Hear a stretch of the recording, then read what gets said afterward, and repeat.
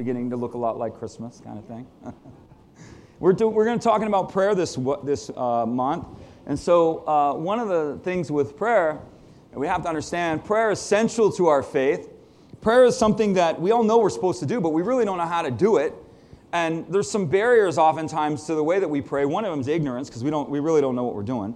But that's okay. Nobody really does. The way you learn to pray is by praying. Right? Can I get a witness? The way you learn to do anything. This is the kingdom, right? The kingdom is like that. Church teaches that it's all head knowledge. And head knowledge is good. So we need to have all this knowledge. But what we need to do is realize that the kingdom is a participation sport. So the way that we really learn is not just by knowing, but by experiencing. And the way that we experience is by doing. Right? So that works with everything, no matter what it is. You learn to be a better witness or reach people for Jesus by participating in that. You learn to be a better servant by serving. You're never going to learn to be a better servant if you don't serve. You're never going to learn to be a better giver if you don't give. You're never going to learn to be a better prayer if you don't pray. So it's always by doing. And you know what the good news is? Everybody says, here comes the good news. He's okay with you not knowing what you're doing. Right? I say this a lot, and people love it. Some people do, some people don't. But it's true. Jesus has no confidence in you. He doesn't. He has full confidence in himself in you. That's the deal. So he's okay with you not knowing what you're doing because he knows what he's doing. You see the difference? All you got to do is walk with him, and Christ in you, the hope of glory, working out our salvation. God is working through us, willing and doing. The Spirit working through us, willing and doing. It's not our abilities or our crazy skills that enable us to be able to accomplish anything. All we need to do is be willing, and we need to follow what he is asking. So prayer is at the center of Christianity. Say this with me. Jesus always answers prayers. There's yeses, there's no's, and there's not yet. There's no, there's slow, there's go. Right? That's kind of how he works. A lot of times our biggest problem, our two biggest problems, we want all yeses, don't we? Yes, just give me a yes, Jesus. We don't like the no's. We almost can't even hear the no's. You know what I'm saying? Oh, that couldn't be the Lord. No way. He told me no. We don't want to hear the no's. The slows, we hear those, but we get mad. We're mad. It's like, I want my Christmas presents now. I don't want to wait until, a month and a half from now. Just give them to me now. Why do I have to wait? God's developing your character. Part of the process in the delay, we talked about it last week, in the delay, he develops your character. He deepens your desire, your hunger, and your discipline to move into something, to drive. He doesn't like quitters. Jesus does not like quitters. Those who draw back, my soul has no pleasure in, the Bible says. He doesn't like us to quit.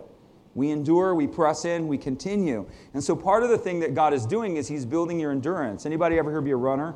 You ever a runner? How about an athlete of any kind?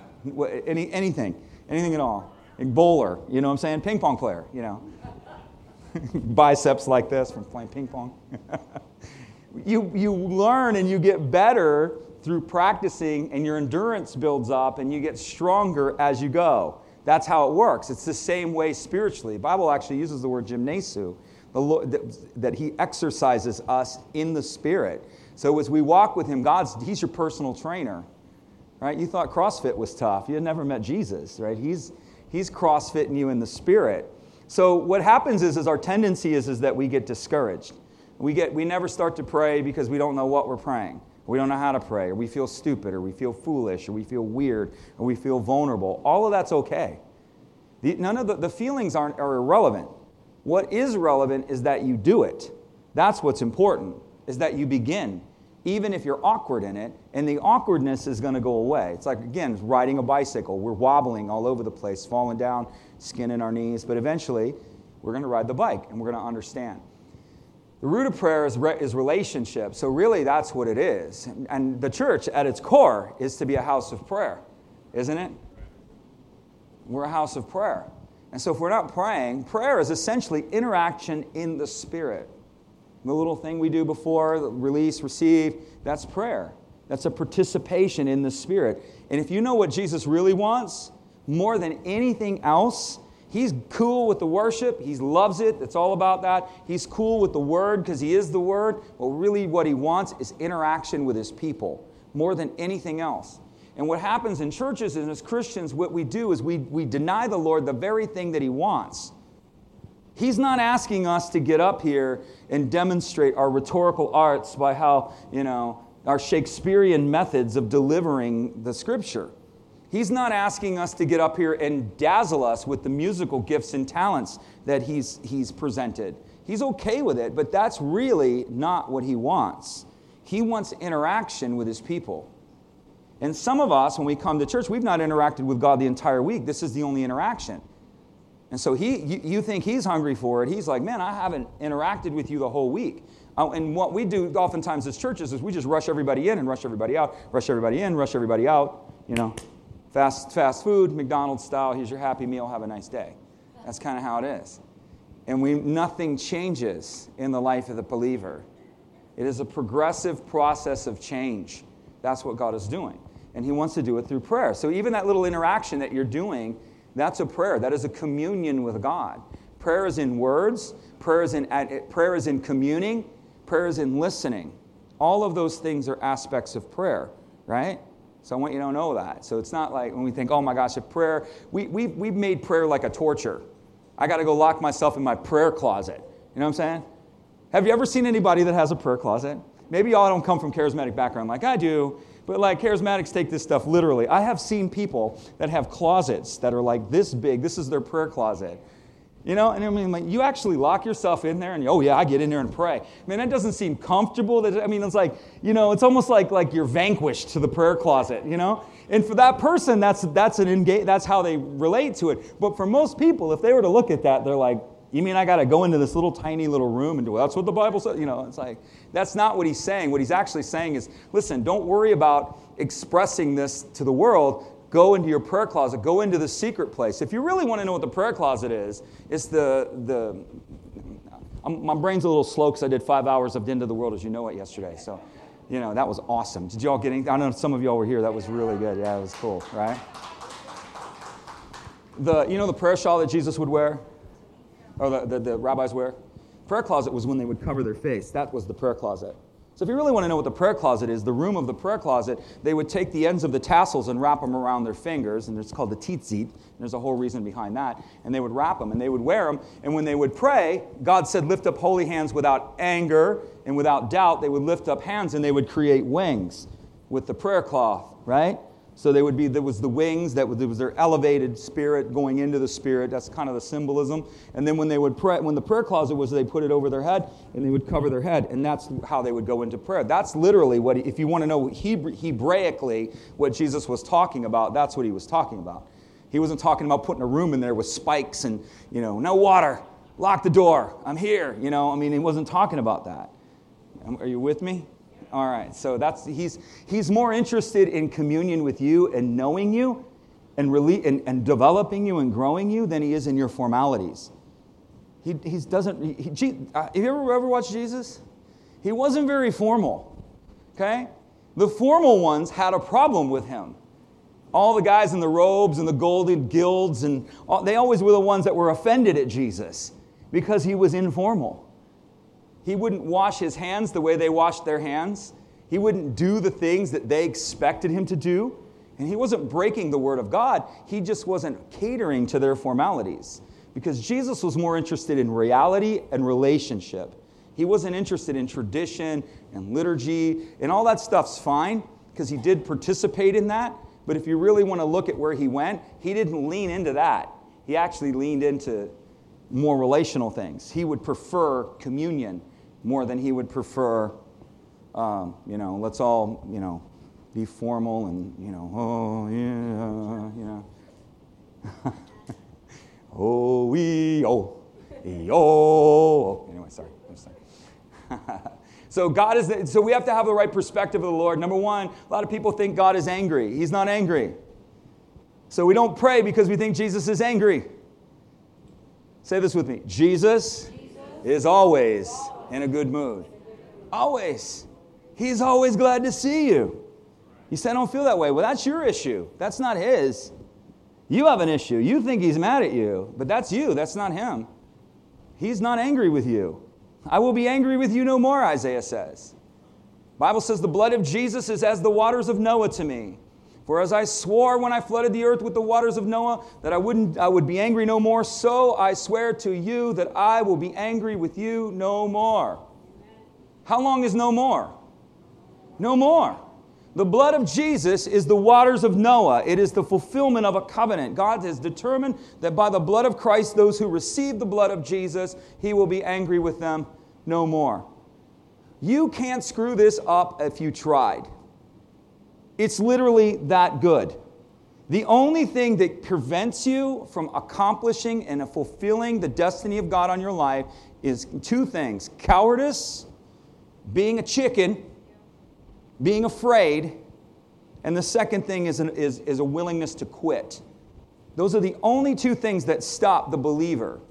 It was when they're afraid or they're a coward and they draw back, they don't lean in, they don't take courageous steps into the future. And then the second thing that stops the believer in the power of God is the willingness to quit. So you don't be a chicken and don't be a quitter. Let's just say it. My middle name is not chicken. And my middle name is not quitter. That's what I used to tell my kids all the time. Daddy, I want to quit. I want to quit. I'm like, is your middle name Quitter? No, you're not quitting. I want my middle name to be Quitter. You're not quitting. Other people think God is out to get me.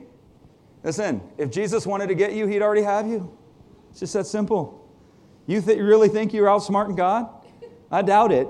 If he wanted to get you, he's going to get me. I don't know. God's going to get me. Or God's moody. We never know what he's going to be like.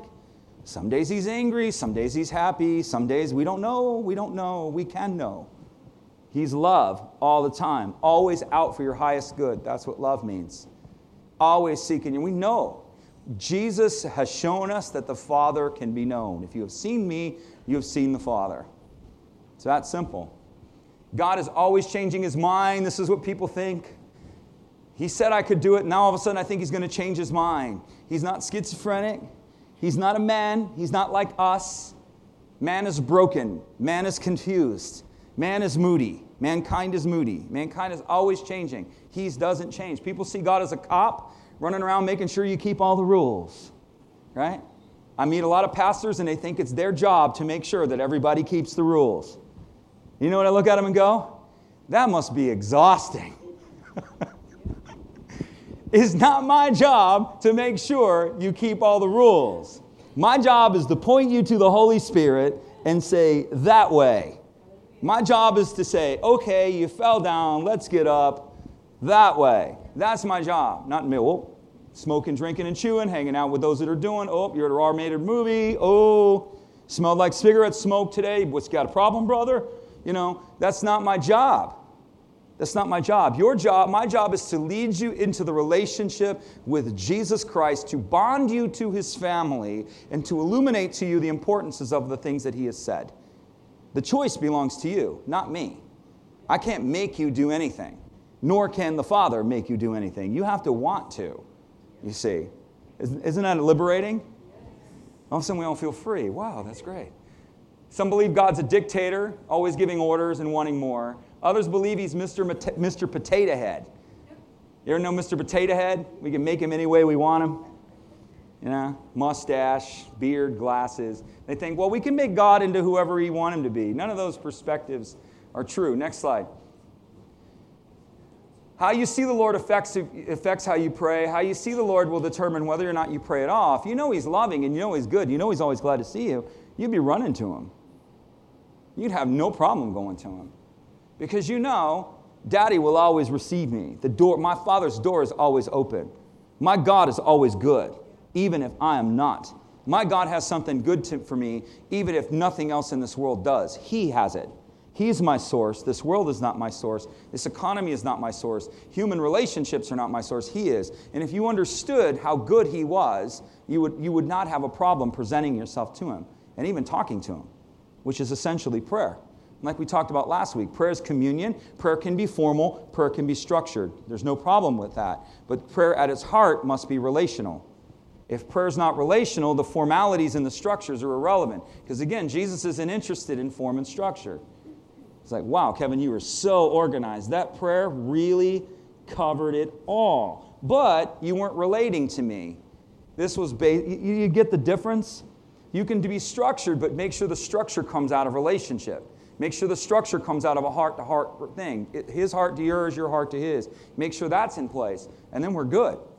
I love structure. I love formality. I like prayers that are boom, boom, boom, boom. That's how I like it. Man, boom, boom, boom, boom. But other times they're communing prayers. They're just relating prayers. The number one aspect of God's nature is He is good. Say that with me. Jesus is good even when I am not. My God is for me. Come on. Even when I am against myself. Man, we need to put that on the mirror. Because we screw up and then we think God's after it. He's against us. He's never against you. He's always for you.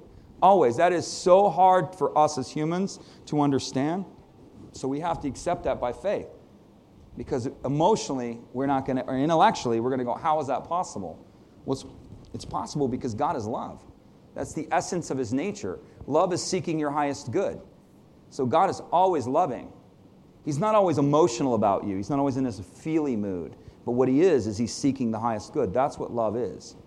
If we love one another, we seek our highest good. We seek to benefit, bless, and raise somebody up. That's what biblical love is. He has a plan and a purpose for your life. People say, I need to love God more. No, you need to understand how much He loves you. If you can understand how much He loves you, you will relate to Him better. The love of Christ is what compels us, the Bible says. When we know His love, we are drawn to Him. When we know His love, we are drawn after Him. He has a plan and a purpose for your life. Jeremiah 29:11. For I know the thoughts that I think towards you, says the Lord, thoughts of peace and not of evil. You want to know what Jesus is thinking of you? Man, He's thinking good thoughts about you all the time. He's not up there going, man, I can't wait for Kevin to cross the line one more time. Just one more time. Just do that one more time. He's not up there thinking that. He wants to give you a hope and a future. God never disqualifies you. You disqualify yourself. What God does is He equips you. Here's the good news. You're already qualified. He calls you what you are before you're even there. Son and daughter. Well, I'm not even living like that. That doesn't matter. He qualifies you and then equips you into what He's qualified. We got it all backwards. We think we got to get all this straight and then we're this. You're already there. And when you begin to live as if He is live from where He has told you you are, life changes. You're victorious. You're an overcomer. You're the head. You're not the tail. Blessed and highly favored.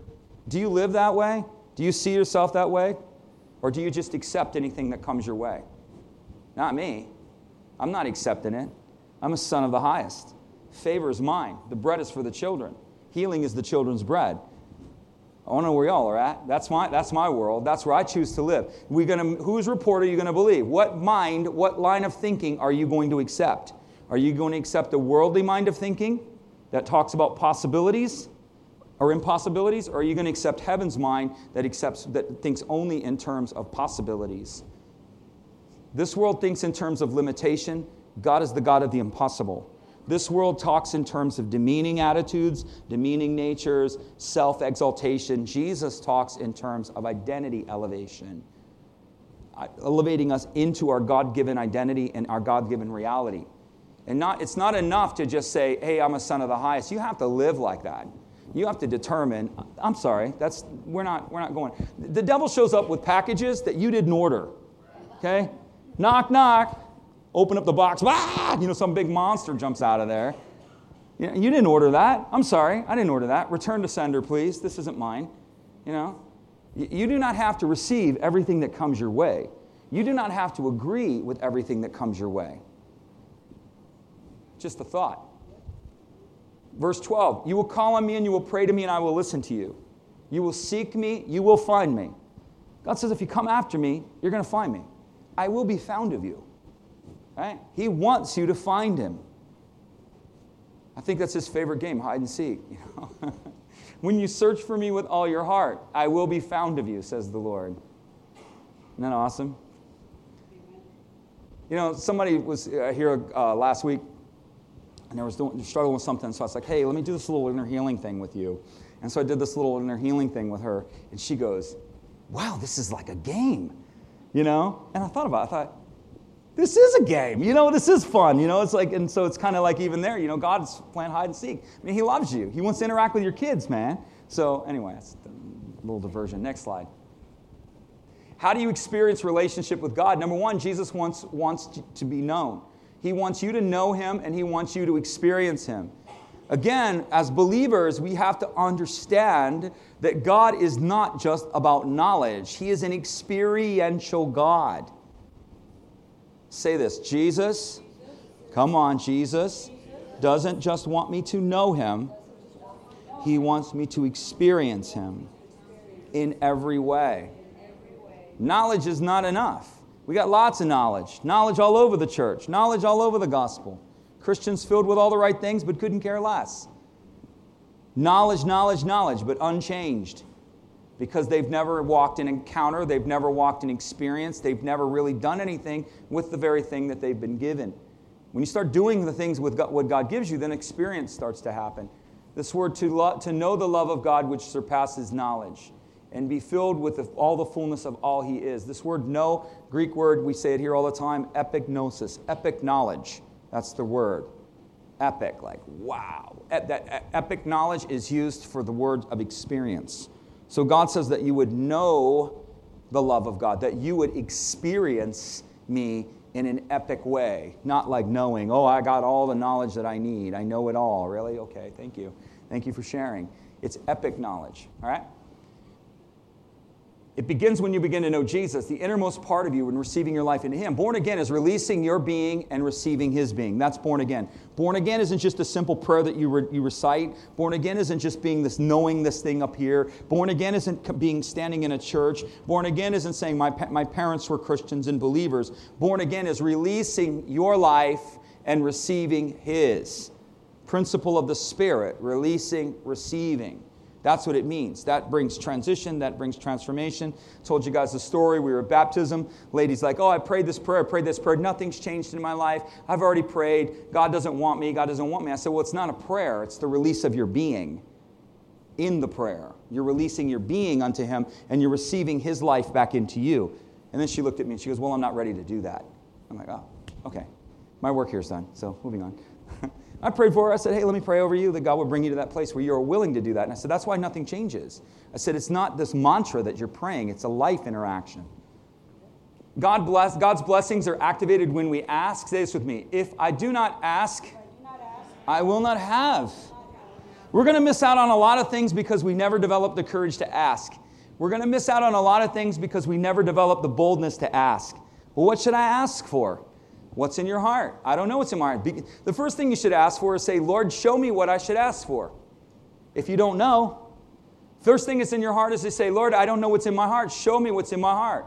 Show me what you have for me. Show me what you want. If you don't know, again, it's okay. He's going to help you. But if you do know, ask him. Well, I'm afraid to ask him because it seems like I'm being like greedy or I'm being like I want too much. Ask him, man. Ask him. Ask him and I'll give you the nations. That's a pretty big request. Right? Give you nations. So I don't think your desire is going to be bigger than nations. Maybe it is. Maybe you got like a global thing, but I don't know.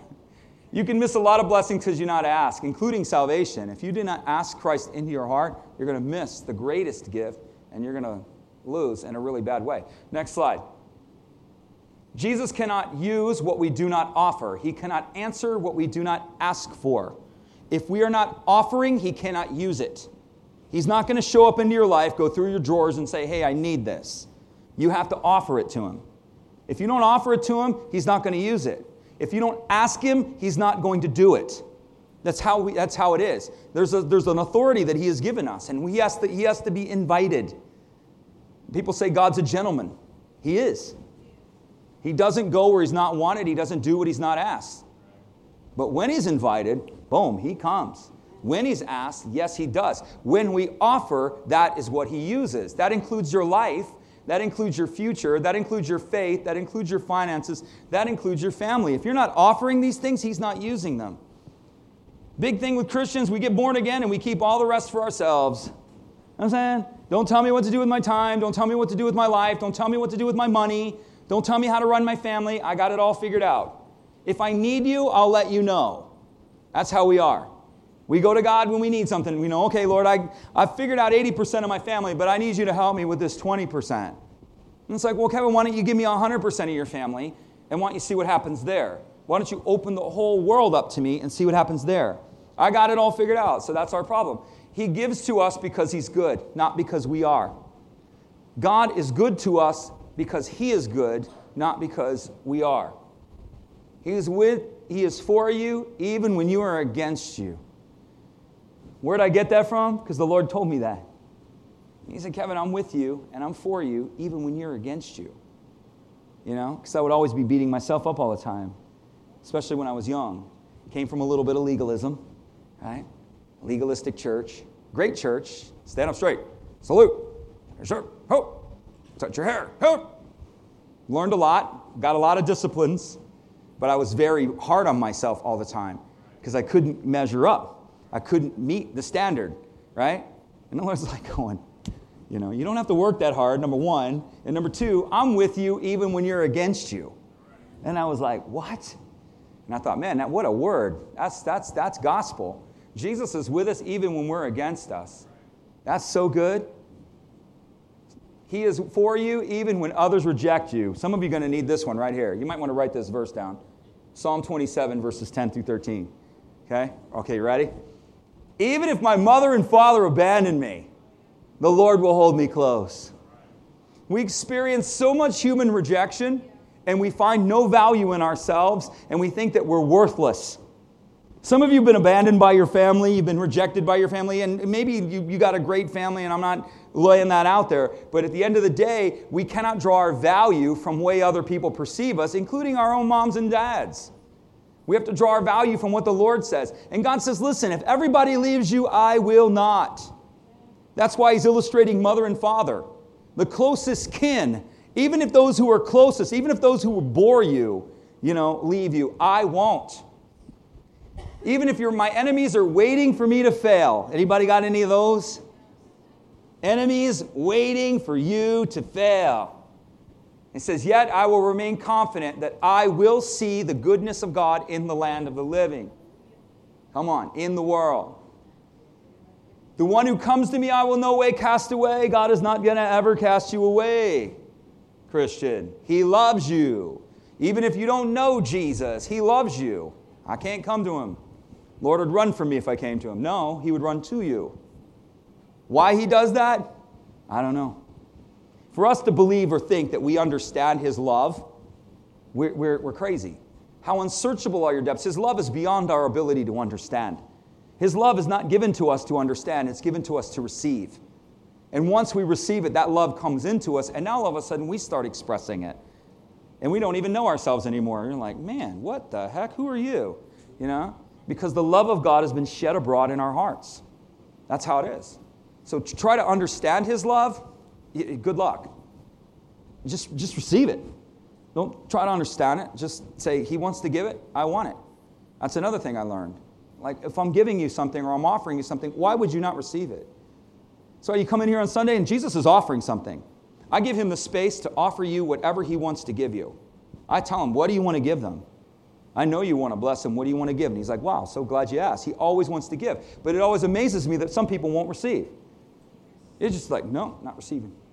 And for whatever reason, I don't quite understand the reason, but if God is offering something, take it. Take it. Say this with me. I will not be too holy for a blessing. I will not be too self-righteous for a blessing. I will not be too self-condemning for a blessing. Too holy for a blessing. Oh no, I'm spiritual. I got everything I need. Okay. Next slide. He demonstrates his love for you and will not keep anything from you. This again is good news. If he didn't spare his son, I love this verse. I love this verse. See, since God did not spare his own son, but gave Christ up for us, Jesus came and gave his life for us, how will he not freely give you all things? Everybody say it with me. All things. Everything. If he didn't spare Jesus, if Jesus didn't spare his own life, but gave his life away to the point that he bled out for you, it wasn't like this real quick thing, Jesus died. He bled out, okay? He hung on a cross with the sun beating down without thirst. I mean, it was a torturous experience. Everybody heard the word excruciating pain? That word comes from the word crux, which is where we get the word cross. So pain at the highest level comes from the word crucifixion. So he experienced pain, bled out for you, and gave it all for you. And he gave it willingly. And if he gave everything like that for you, why would he not give you more? Another favorite verse. David went out and got it all for himself. He wanted Bathsheba. He said, I see her, I want her, I'm going to take her. She's mine, even though he had plenty of his own. He took it, and the Lord says to him when he corrected him, among many things, one of the things he said to him was, I gave you all this, and if it wasn't enough, I would have given you more. What? If it wasn't enough, I would have given you more. Some of you need to present that to the Lord and go, Lord, it's not enough. I need more. This is not enough. I need more. That's a promise. Now, with the more, he's going to say, okay, you want more, Kevin? Great. Let's deal with the pride. Let's deal with this. Let's deal with that. Let's get this out of the way so that I can actually give you more. That's what we always border up against. We think God is going to give us something without requiring a change in our life. Your life is like that storage building over there, so filled with so much junk that nobody can put anything in there anymore. You got so much garbage in you, and so when you're asking God to give you something, he wants to give you something.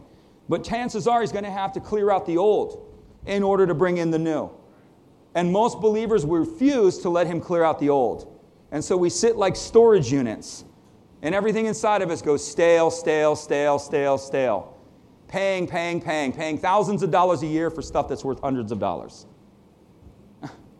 Literally. You ever think about people put stuff in storage? We went and visited a storage building. I'm running out of time, but we went and visited a storage building, and it was all fences, so you could see what people had in their storage, right? And so I was in there helping a friend clear out a storage building, which I do not volunteer for, by the way. But anyway, it was on the 4th floor of this building. Wonderful person. So I went and helped her. But she taking her stuff out of there. And I'm walking through there, and I'm looking in these storage units, and I'm thinking, this is $300 a month? And she's like, yeah. And I'm like, okay, so this is like $3,600 a year. And she's like, yeah. And I'm looking in these storage units, and I'm thinking, there is no crap in that room that's worth $3,600. Yet, you're paying $3,600 a year for 4, 5, 6 years. You're paying $15,000 for stuff that's worth $500. That's how we think. And I actually was talking to the owner of the storage unit. Somebody's like, I'm cleaning out my storage unit today, man. You are right. He said he's had people that have been in the storage unit for 5 years. They take all their crap out and throw it away. He said immediately when they decide they're not doing it anymore, he said they literally bring it downstairs and throw it in the dumpster after paying on it for 5 years. I mean, at what point are you going to keep holding back and paying on something that you don't need anyway? When are you going to give Jesus the room and you ask him for stuff and you go, well, God doesn't love me. He didn't give me what I asked for. Well, did you clean out the closet like he told you? Did you go into the garage, get up on the shelf, and get all those nasty boxes down and get rid of them? Did you do that? Did you go through your closet and get rid of all the clothes that don't fit you anymore, that you keep dreaming that you're going to fit again one day, so that Jesus can actually give you some new clothes? I want new clothes, Lord, or I want whatever. I want a new life. I want a new presentation. Great. Let's take this old stuff so that I can actually bring it to you. You can't fit anything else on the shelf anyway. Your closet's so jammed with stuff. And you're like, Jesus, give me more. Okay, well, can we get rid of that? No, well, then I can't give you more. He's not withholding from you because he's not good. He's withholding from you because you've got to partner with this transaction. So we judge God because we don't know him. That's the problem. We judge God as evil. We judge God as unloving. We judge God as wicked because we don't understand what it is that he's doing. He's good. And if his goodness isn't coming within us, so there's a problem on our side. Problem's never with him. Problem's always with us. We got to learn to do, okay, Lord, what's my major malfunction? And the only way you're going to ever ask him that is if you realize he loves you. If you realize he loves you and he will not hurt you, and everything that he tells you is for your benefit, not your degrading, then you'll go to him. You go to him, and I don't have a problem because I know he doesn't reject me. I'm like, Lord, what's my problem? Here's your problem, Kevin. I'm like, okay, that's my problem? Okay. I don't know if I can fix that, Jesus. I don't know where I'm at, if I'm at that place. Help me get to that place where I can fix that.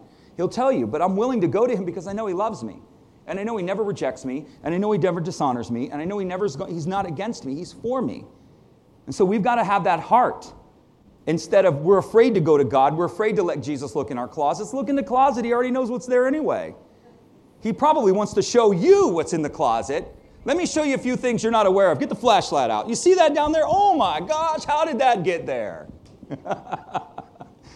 You want to keep that, Kevin? No, man, let's get rid of that. Shh, go on. This is how he works. Yeah. Behold, I do a new thing. So when we ask Jesus, he does a new thing. You ask him, he's going to do something new. Aren't you glad? I like new stuff, right? Shall it not spring forth? I will cause you to know it, and I will make you a road in the wilderness. You need a road in the wilderness? Have you asked for it? You need a river in the desert? Are you in a dry, weary, barren place?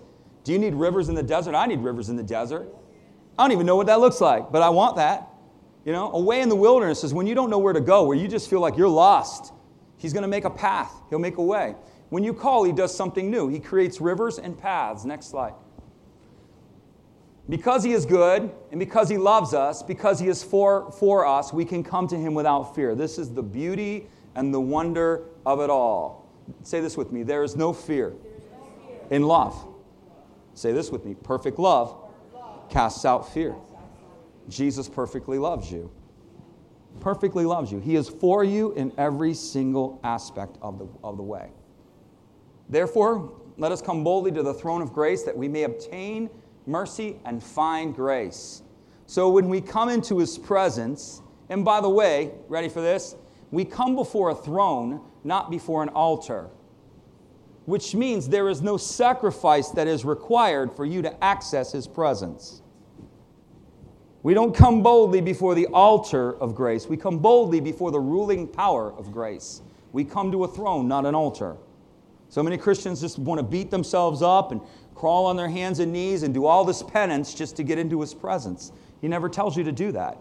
He says, come to my ruling authority. You'll have mercy, charis, you'll have kindness. What do we do? The first thing we do is we get mercy. So the first thing you do when you walk into his presence, to his throne, is you have mercy. Favor's already on you. You're accepted. But what we're looking for is grace. Grace is spiritual empowerment. So when we go before the Lord, we're not going to an altar. We're not doing penance. We're not beating ourselves up. We're not crawling on the floor. We're coming as sons and daughters. And as soon as we walk in and present ourselves as sons and daughters, the mercy of God, which is his favor, okay? His favor's on you. You're not rejected. You're accepted. And you go before him to find grace.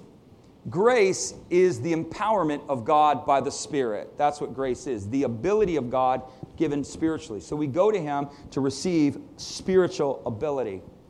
We can come boldly, not without fear. No fear in love, 1 John says. No fear in love. We come before a throne, not an altar, and we do not need to sacrifice to enter his presence. You need to know the Lord is good. You need to call on him. You need to ask him. God wants to help you even in the inconsequential. He wants to help you even in your really messed up mess. All right? Because he wants to develop a relationship with you. I used to work with a church, and it was in a crazy place, and there were some crazy people that would ask God for crazy things, and they would actually tell me what they asked for. Right? And they'd say, I believe in God, and I'm asking for that. And I'm kind of like, well, let's ask according to his will. I'll give you one that's pretty safe to share. Some of them aren't really safe to share. One guy goes, man, I'm believing God for $1,000. My friends are coming into town, and they're all going out on a cruise ship party boat, man. And I'm believing God for that $1,000. I'm like, okay. And then he didn't get the money. He's like, yeah, God didn't give me the $1,000. I don't think he loves me. I said, no, he answered you. He told you no. That's what basically the point there. when I was trying to go, you want Jesus to give you $1,000 so you can go out there and go on a bender for a week with your friends? I don't really think that's in his will, However, so anyway, but what God does, even in that crazy request, God begins to minister to the person because he will meet you where you are and he will develop you. I commended the guy for asking. We shouldn't condemn people for asking God. It's like, because God's like, he's not freaked out. He's like, oh, okay. All right, so clearly there's some issues we need to work on. You're still wanting to go out and do that. So I know you're asking me, and so he begins to minister to you through that process. So it's okay to ask him, even if your requests seem crazy, because God will redirect your requests, right? He'll redirect the way that you're going. So we're going to end right there. So I pray, I put the love of God in your heart this morning so that you will be prayerful to him and go to him and be communing with him and realize that you are loved and accepted and that there is no fear. That's my heart for you today. One of the things that I felt like God told me when we started this church, because I asked him, what do you want from me? Why do you need me? What do you want me to do in all of the junk that I presented to him? One of the things that he told me to do with this church from the very beginning is he told me, teach my people to call on me. Teach them and tell them to call on me. Jeremiah says, my people do not come to me days without number. That is a broken heart. That's how God is expressing that. You don't come to me days, and there's reasons why. One of the reasons is we have false perceptions. But he loves you, and he wants you to call on him. He wants you to. So let's pray. Let me bless you one more time. We're going to have pictures in between the services. We probably have a prayer team available over here, the white team, and anybody else on our prayer team. Let me bless you. May the Lord bless you. May the Lord keep you. May the Lord cause his face to shine down upon you. May the Lord be gracious to you and give you peace. And may you forever live within his favor. In Jesus' name, amen. God loves you. We love you. Have a great week. We got photos, family photos today.